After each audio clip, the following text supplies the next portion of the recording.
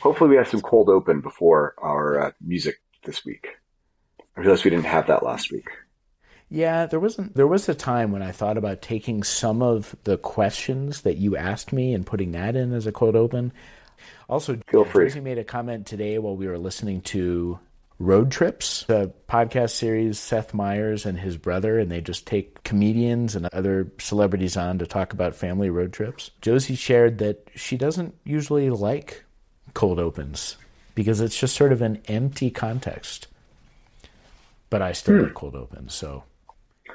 So do I. Maybe this becomes our cold open now. I love it. I love the idea. But wait, I guess that means that the podcast has to start now. Do all the things.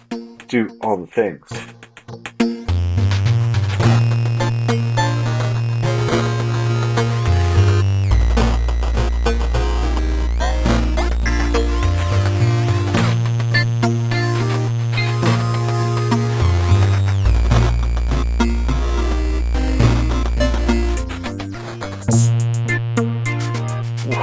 Welcome, everyone, to Opposite of Neutral. I'm Chris. And I'm Evan. Evan Weinberg began this earthly pilgrimage in suburban Ohio. Since then, he has been an educator in New York City, China, Vietnam, and currently teaches in Santiago, Chile. Question for you, Evan. How many Disneys have you been to? 3. Which ones? Disneyland was the first one. I recall a picture of me looking fairly upset with a red popsicle stain around my mouth and a Mickey Mouse visor. And the reason I was upset is that Woody Woodpecker had taken my Mickey Mouse visor and removed it from my head multiple times, and I was not happy about this. Wait, Yes. That makes no sense, because Woody Woodpecker is not a Disney character. Woody Woodpecker should not have been at Disneyland. I can't explain how memory works, Chris. All right, you're definitely going to have to ask your parents on that one. I've been to Walt Disney World, and I will count that as a visit that is distinct from the last time, which I am calling visit number 3. And I'm saying that because I was a kid. I think I was 9 when I was at Walt Disney World, and it was really fun. And the third time was 2 years ago in the summer when I got to go to Epcot Center with Josie and my daughter Nora and her cousins and my brother and sister-in-law. And the reason I'm calling this a third visit is because I was an adult. And I think it has a different flavor when you see it as an adult compared to as a kid. Absolutely. I agree with that. So you've been to Disney 3 times, but to 2 different parks. But the second time you were at Disney World, it felt like a different place. I think it hits differently, and that's why it counts as a third visit.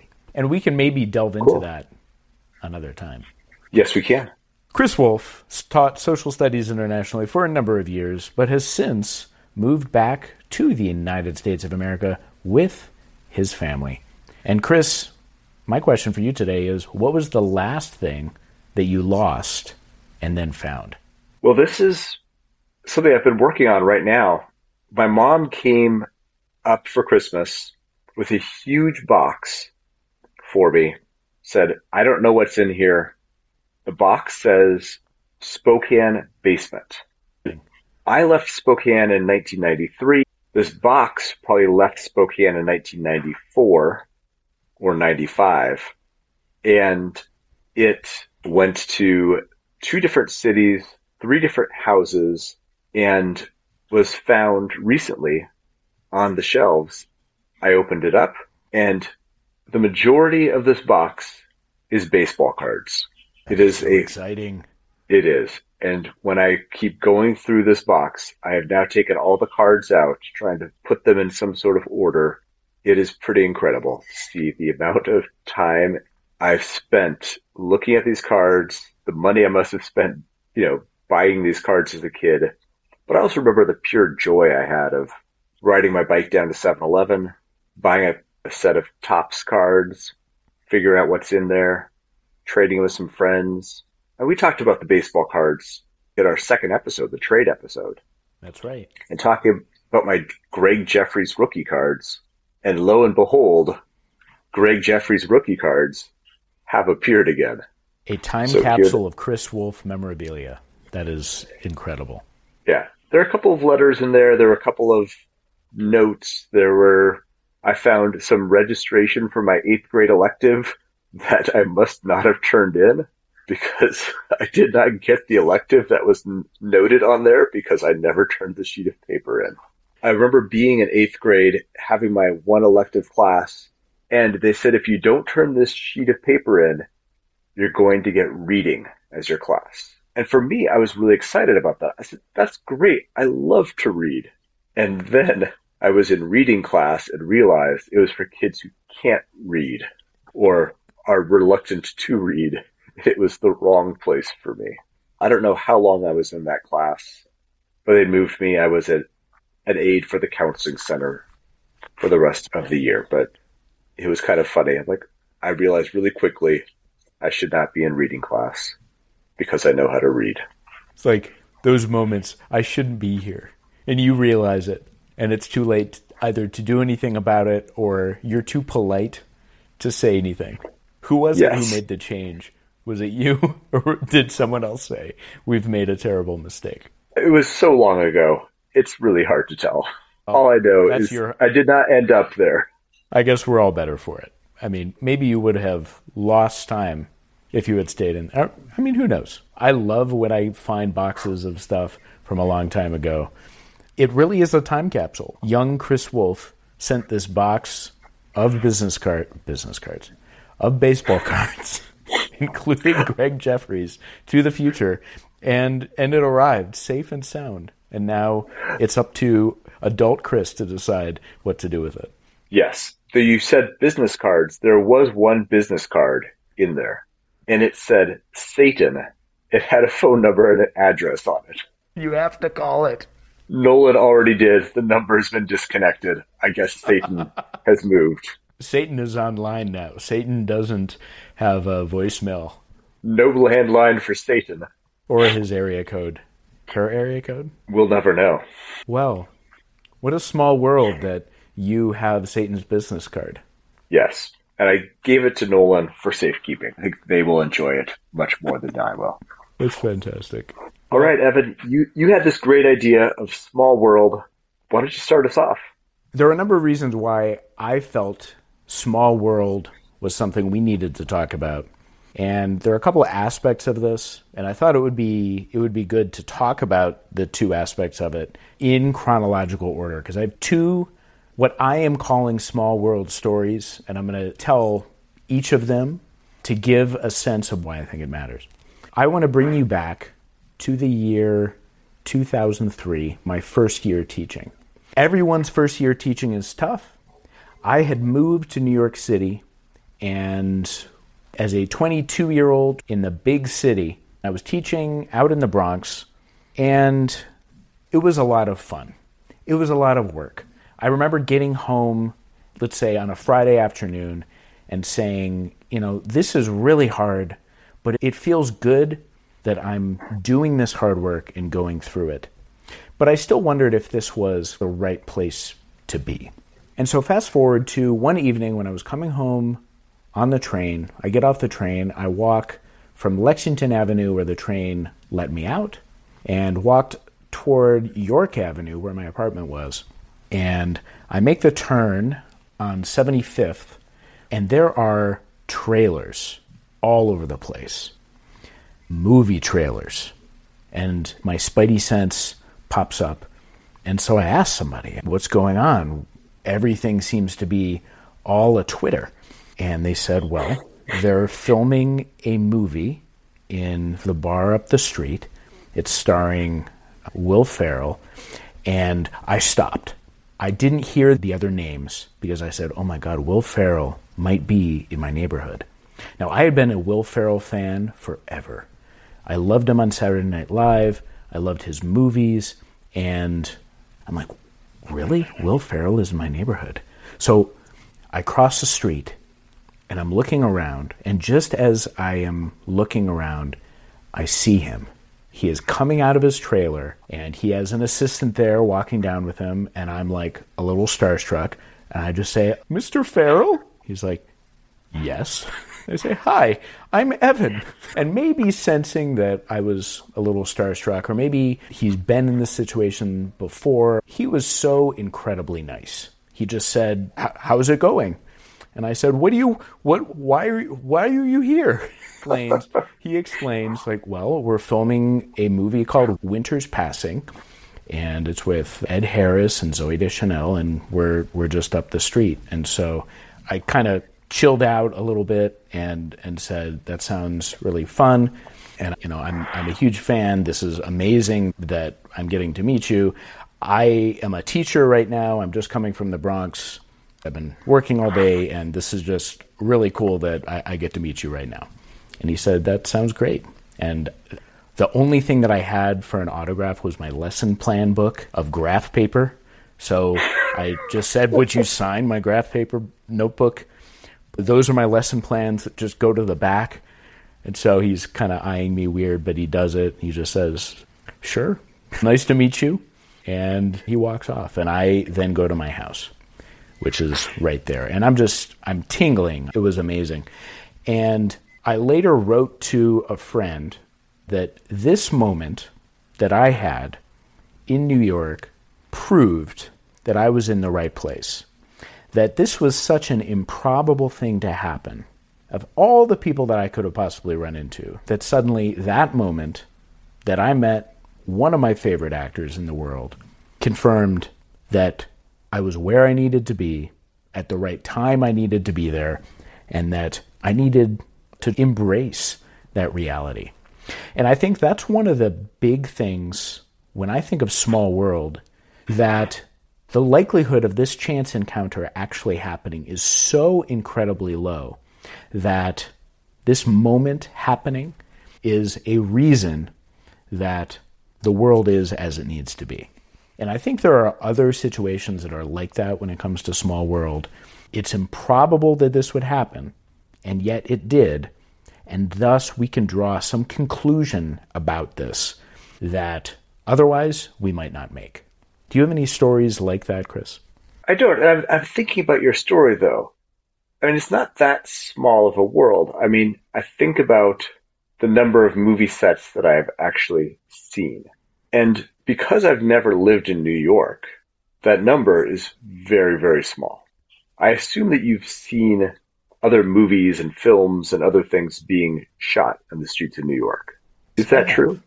It is. I've seen movie sets elsewhere, too. I saw things in London happening. I stumbled onto a Marvel movie being shot in Baton Rouge because it was so much cheaper for them to film in Baton Rouge. Oh, it was Fantastic Four. That's right. It was a Fantastic Four movie. It was much cheaper to shoot there than it was in New York. Yeah. And I think, yes, it's a small world, but you got to think about place and time. Like, I've seen one when I was growing up in Spokane. That movie, Benny and June, starring Johnny Depp, was filmed there. And the one other time I remember walking down the street and saw the actress Mary Stuart Masterson walking down the street the other way, I was like, ooh, that's Mary Stuart Masterson. She's in the movie. And I turned around and looked, and that was the only other time I've seen a movie set. I guess when I was in New York, once I was in Brooklyn visiting my friend Brian, who, by the way, great shout out to Brian, because whenever there was anything being filmed, he didn't care. He would just walk straight where he was going because he didn't care if there was a TV commercial, especially being filmed. He's like, I'm not going to let them stop me where I'm going because they've got some commercial to film. I'm just going to walk straight through the set, whatever it was, which I really liked. But looked and I saw a guy who looked like Tupac. It's like, wow, that's really weird. That guy looks just like Tupac. And guess what? They were shooting a movie about Biggie and Tupac. So it just happened to be that was around the corner. I didn't actually see the set. I just saw Tupac walking around New York City.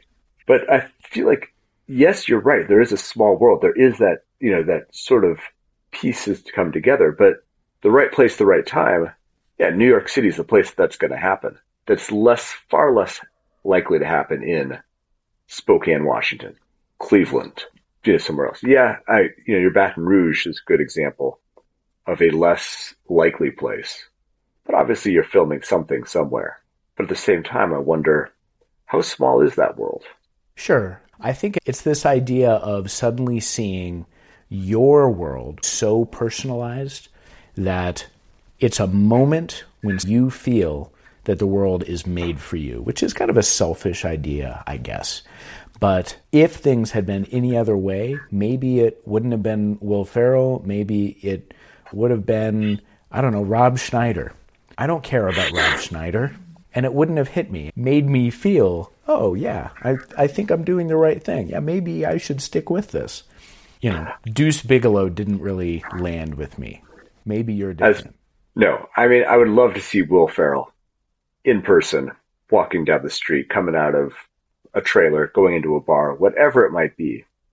You're right. I think there is that sort of element of serendipity, right? That there is this serendipitous moment where everything comes together. And I've had those too. Like, I remember going to a Pearl Jam concert when I was younger, and it was really exciting. We bought our tickets. We were in the second area, so we weren't in the pit or anything. So we were really kind of bummed out, but I was wearing like a pair of Tevas, and it was hot out, and I'd like taken off my shirt, and this was the 90s. You could do these things, and I was young. And then the people between the pit and our area, this was an outdoor concert, these people started shaking the fences. And all of a sudden, someone yells, "The fence is down." And we jump up and we run to the gap where the fence is down. And I run in. A security guard tries to grab me, but I'm all hot and sweaty, and like he just grabs my skin and it just slides right off. I go straight into the pit. And of course, I'm wearing a pair of Tevas, and my feet are getting stomped. And this guy yells, "He's got Tevas!" And he picks me up, throws me up in the air, and the crowd catches me. And suddenly I'm crowd surfing. It's this gorgeous evening. It's this place called The Gorge in George, Washington. And it's this beautiful area. The sun is setting. It's gorgeous. Eddie Vedder is singing the song Alive, and he makes eye contact with me. He looks straight at me.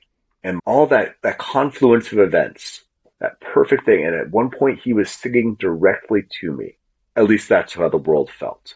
And if I had been wearing a shirt, that security guard would have caught me. If I'd been wearing other shoes, someone else, they wouldn't have thrown me up into the air and to let the crowd catch me. Like the perfect moments, I feel that. Maybe Eddie was singing just to you from that point forward. Every concert. He was wondering where I was after that. So do you think Will Ferrell was thinking, but like, where'd Evan go? Why hasn't Evan come to show up in my trailer again? I'd like to think so. I mean, if he's listening to this podcast, I think it's time to follow up, because this is 20 years after the fact, Will. Still a huge fan. I just saw you in Barbie. Yeah. Will Ferrell, absolute gold, whatever movie he makes. However, I just realized I've never heard of Winter Passing. I just had to look it up. And I thought I knew Will Ferrell's repertoire pretty well. And I'm a big Zooey Deschanel fan. So that's 2 for 2 there, and I'd never heard of this movie. Have you seen it?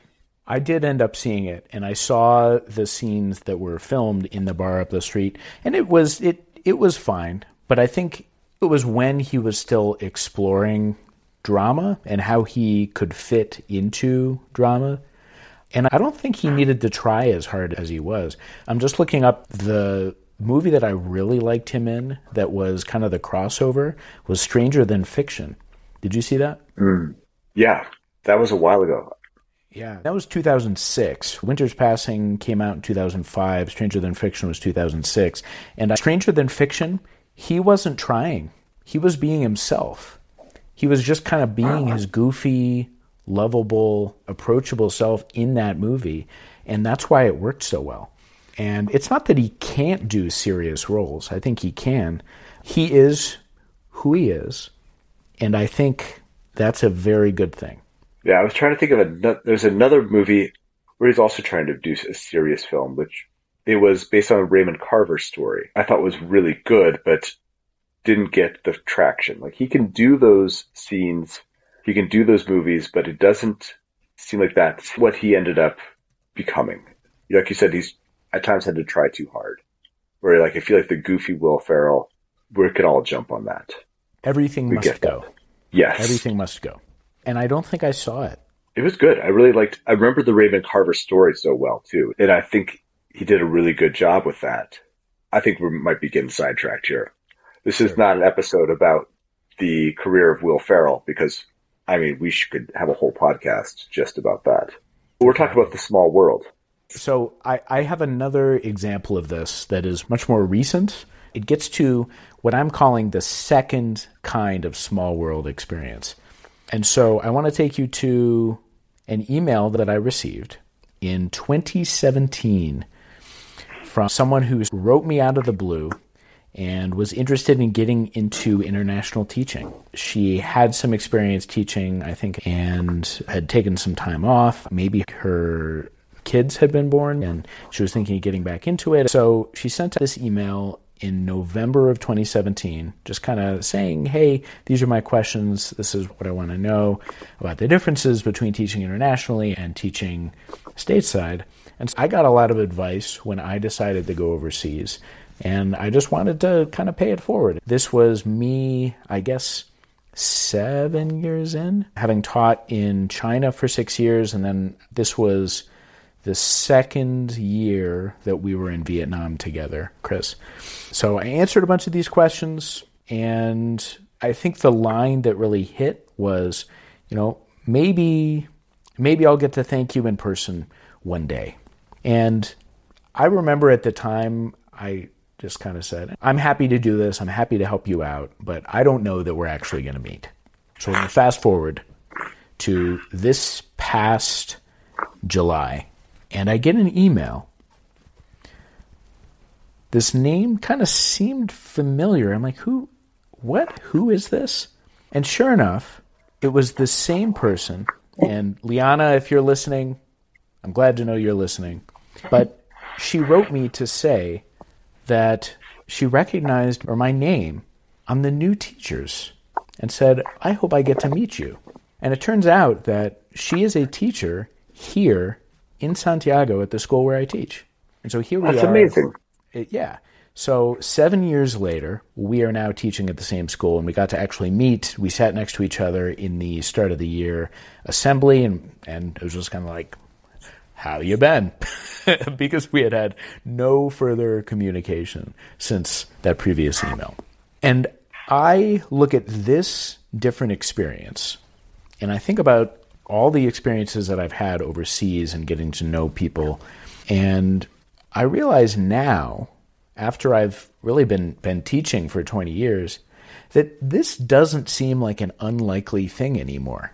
That because of doing this for 20 years and the circles that we run in, it is likely that I'm going to get to know the same kind of people, and that people I know are going to know other people. There's another connection here that I want to share with you, Chris, because there's another teacher here whose name is Chris. She is a science teacher, wonderful person, and it turns out she taught our mutual friend, Amber, when she was growing up and going to school in Dubai. Oh, wow. I know, right? I love it. Yes. And you taught in Dubai. No, sorry, you taught in Doha, but I did. You did not know Amber, and you did not know Chris. No. And yet we now have all of these connections where we're bound to each other because of the adventures that we've had. I'm sure you have similar stories too. Yeah, and I think that's the amazing thing people don't realize about the international teaching world is that world is so small. There are so many of those connections. Like, you remember Marty Lauer. When I moved to Doha, I took his old classroom. So his classroom in Doha, he left, I came in and essentially filled his spot. So when we moved to Saigon 7 years later, coming in with the Lauers, like when he said, oh, I'm Marty Lauer, I'm like, I know exactly who you are because I had all your old lesson plans in my room. So you have those really close connections. And there's a couple more of those that I was thinking about. Recently, here in Anacortes, Emily gave a presentation to a 6th grade class, a language arts class, and she talked about her experience as international teacher. And after she was done, the teacher, Miss Chambers, comes up to her and says, well, that's strange. You said you taught in Doha. I think I only know one other person who's ever been there. Do you know the Tompkins? And right away, Emily is like, you mean Jody? And Jody Tompkins was someone we knew. And she mentioned that to me. I said, oh yeah, I taught their daughter. So here was this one small connection in one random place in the world. And right away, we knew the same person. I feel like that happens a lot. And you might remember Jake West. I have another one of those small world connections with Jake West, because Jake is currently teaching in Saigon, but had taught in Doha, so we knew each other there. And we became Facebook friends. And I noticed we had a common Facebook friend. I said, well, how do you know the Harnatos? This girl that we're mutual friends with, this woman, I guess I would say now, that I went to high school with. He goes, well, she's my cousin. And I actually lived in Spokane for a little bit. I said, oh, and we talked about it. We realized that we were actually at the same elementary school at the same time. And now we're teaching together in Saigon. So those small world things are there, especially in the international world. I feel like it is such a close-knit community, but then you have those things like, yes, it's one thing to teach, I taught in Doha, now I teach in Saigon, but to go to the same elementary school and not realize that till years later. And he was there for 1 year. He was a kindergartner when I was a sixth grader, but at the same time, it's still that funny connection there. And you look at the probabilities that you are a teacher who has lived in these places and that someone else is a teacher who has lived in these places. I would bet that if you actually look at the probabilities of these things happening, they're not as unlikely as we might initially think. But it takes some of the wonder out of it, the delight that you feel when you discover one of these connections between people. The first small world moment that I can remember was when I was in New Zealand on the Fox Glacier, and I had never been on a glacier before. I'm wearing the crampons, and there's this person, it was an older guy and his wife, who just happened to be next to me, and we just got to talking because we were right next to each other, and they were both from Shaker Heights, Ohio. So here I am, other hemisphere, other side of the world, and randomly on the Fox Glacier, these two people are from one of the cities that when I was in high school, I would spend a lot of my time hanging out with friends, going out to eat, loitering, as you did. And Shaker Heights, Ohio has a sizable population, but not so much that you would expect to see them on a glacier on the other side of the world. Yeah, those connections, it's amazing that those happen. And once again, you think about all the things that made that happen. You deciding to go to the glacier that day, they decided to go to the glacier that day, you're standing in line next to each other. You could have easily missed each other in that small world connection. It takes a lot to make that happen. And I remember I had a similar one when Emily and I were backpacking through Europe. We actually were sitting at the Hofbrauhaus in Munich and started talking to these people next to us. It turns out they went to the same university as I did. They both went to Western Washington, and we knew people in common. It was that strange, small world. How do you meet someone on a different continent at a beer hall of all places? And it is pretty incredible that the world works that way. There could be some element of confirmation bias there. Like, how many meetings do you have with people who have no connection, and because they have no connection, you don't remember those interactions? So there's a part of that. Like I said, with the probability, it takes some of the magic out to think about that. It still happens often enough. And even if it's likely, because we're operating in groups that have so many intersections that it makes sense, it's still incredible when it happens. I think about when you're part of a specialized group, and that specialized group could be AP teachers. It could be people with robotics teams, that because people are specialized, because they have these skills that bring them together, that, of course, because it's such a small group, even given that you're spread out around the world, you're still going to find each other because of those special skills. Yeah, I think when you start getting the specialized groups, then like when we talk about the probability, strip away the magic. Yes, a specialized community, it does make a lot more sense that you're going to have a smaller world. But when you start having those, I'm going to say in the middle of the big world, on the Fox Glacier, in a beer hall, those sorts of encounters I think are even more fantastic. And you're right, we don't remember all the ones we don't meet because they're not the small world. If we met them again somewhere randomly and we're like, hey, weren't you the person I ran into at the, and it turns out, oh yeah, now we see each other. That's pretty remarkable too.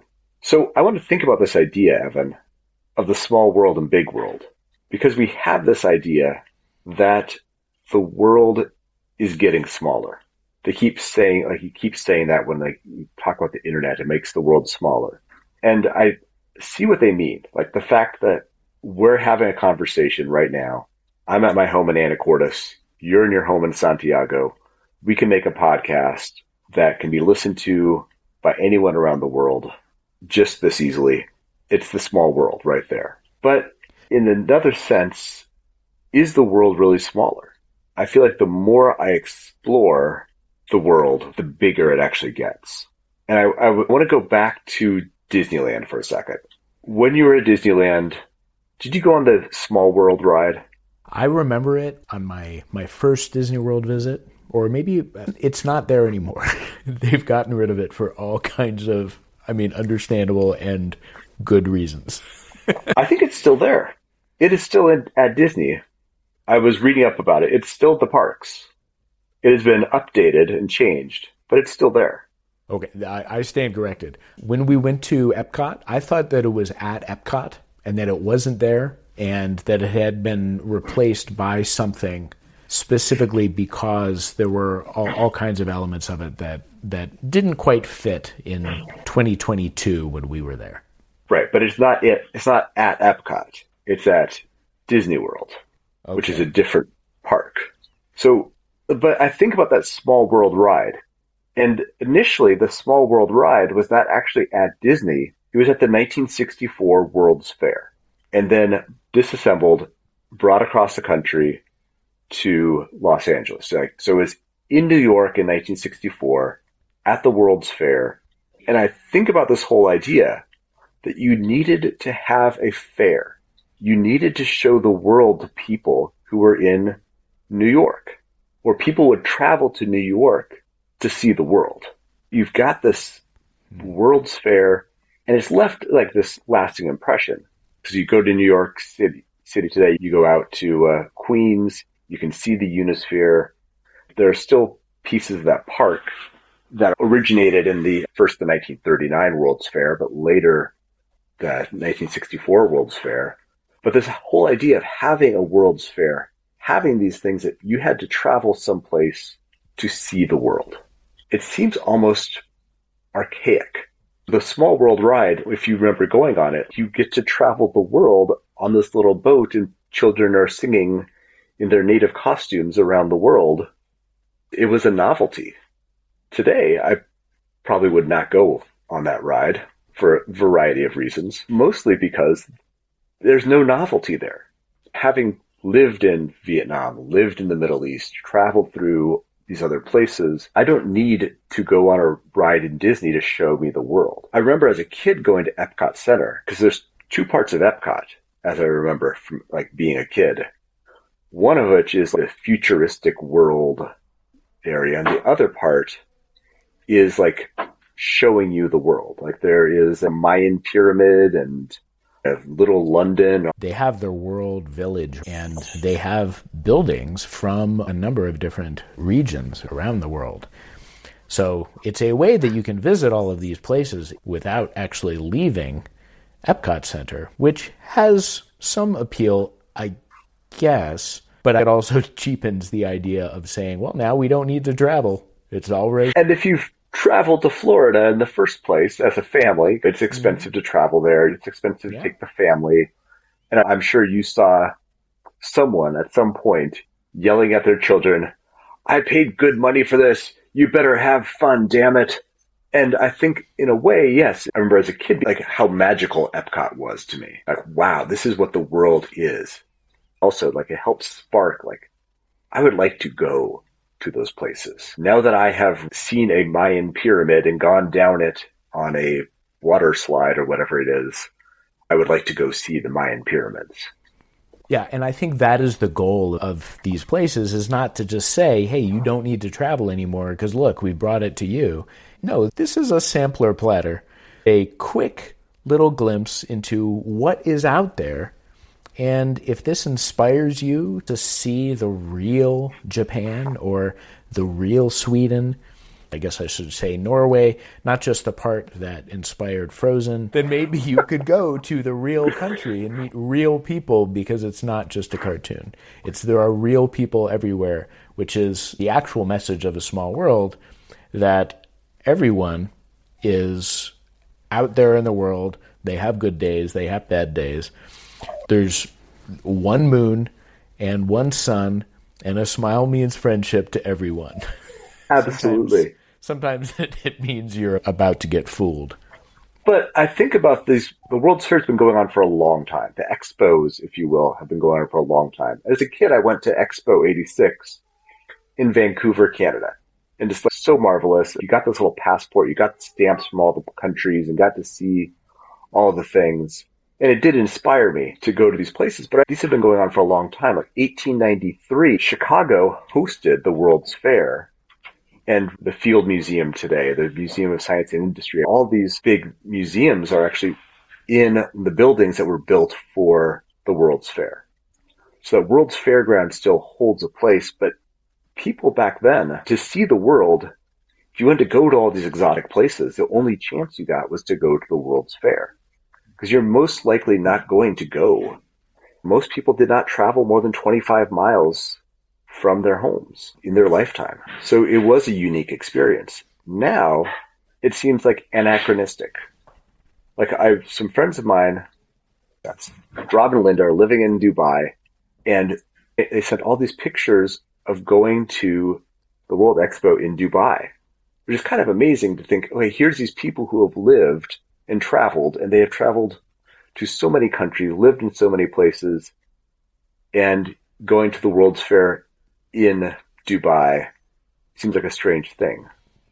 But I think the more you travel, you have this idea that the world gets smaller. I think the world gets bigger. And for me, that example is Sri Lanka. Sri Lanka was not a place I'd ever imagined going to. And when we flew into Sri Lanka, just how far and how intricate the travel was to get from one place to another, and how what looks like a little island on a map becomes a much larger country than you can ever imagine. Like, so the more I saw of the world, the more I realized I didn't know much about the world at all. I really like that, absolutely. The idea that it is a small world if all you see is what's around you. And as you expand your understanding of the world around you, you're expanding your world so that it gets bigger. I mean, I've never thought about that, Chris, but I really like that idea. Think about it in the context of what happens here in Chile. I mean, a lot of people in the rest of the world don't think about South America even. Let's say the whole continent. Australia has all its kangaroos. It's got some glamour to it. The unique place in the southern hemisphere that has kangaroos and a cool accent that's kind of like British, but also totally different.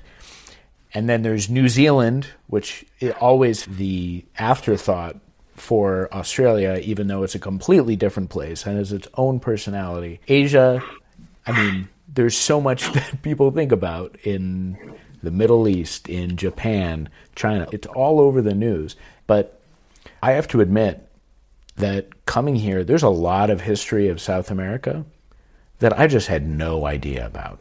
I had no idea about the conflict between Chile and Argentina and Peru and the crazy things that happened with their navies while they were working out who owns the islands around Tierra del Fuego. And they're still fighting about this, and the role of England in all of this, and the U.S. There's just so much that we don't learn. I never learned any South American history in my world history classes.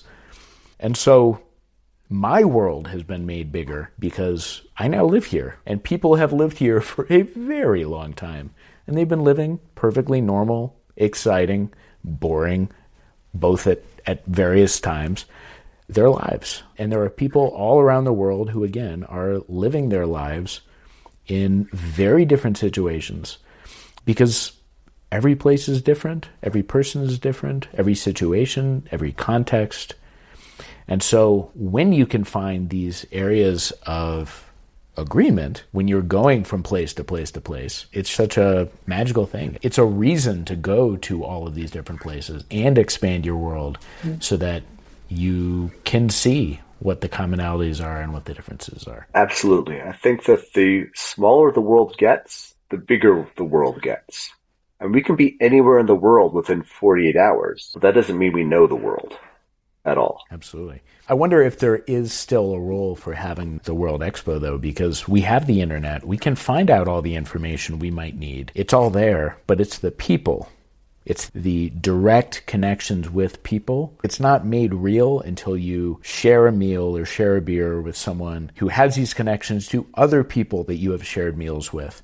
And you just feel connected to other people in a way that the internet still has not has served us well. I know. I think that was like the promise of the internet. You could be in a chat room with someone from across the world and have a conversation and it would bring you together. When in fact, it feels like a lot of the times it's just people tearing each other apart in this invisible world. But I think that is a whole different topic again, because as this world gets smaller, we thought this was going to bring us all together, but we realized the world is much bigger than we expected. We saw a lot of the initial potential of the internet, for example. We only saw our one little piece of the world without realizing the bigger picture and the bigger world that it was going to open up, for good and for bad. How many of our conflicts now happen because we realize that the world is much bigger than we originally thought? Our small world no longer exists because suddenly we have these collisions between what we see as the world and what others, people who are 26 miles away, and there's that overlap, suddenly we're in the same space and we have to coexist. So what do we do? Another topic for another day. I think you're right. That's good, Evan. I'm so glad to get the conversation with you. I like the fact we have a small world that can bring you and I together. Even though we are in two different hemispheres, two very different time zones, it's been great chatting with you, as always. So, talk about ideas for next week. Well, 4 options out there, and I'm even thinking we'll put this out as a poll to find out what people are interested in. To all of you out there in the opposite of neutral world, and I hope you will vote in the poll and share with us what you're interested in, or if these ideas don't do it for you, feel free to send an email to oppositeofneutralpodcast@gmail.com. Would love to hear from you. But these are the 4 ideas. Idea 1, just press send. This is the challenge of committing ideas to paper, email, a blog post, maybe a Facebook post. So just press send or post. Idea 2, imposter syndrome. Lots to discuss there. Idea number 3, when we were young, a look back at what we were like when we were little, what we saw in the world, in ourselves, and how that shapes who we are today. And number 4, side hustle. What do we choose to do when what we do isn't what we want to do? 1, 2, 3, 4. Good. Those all sound like great topics. I hope all of our listeners out there around the world, in this very small world, take the time to press send and send us their votes. So until then, signing off, this is The Opposite of Neutral. I'm Chris. And I'm Evan. Bye, everybody. Thanks.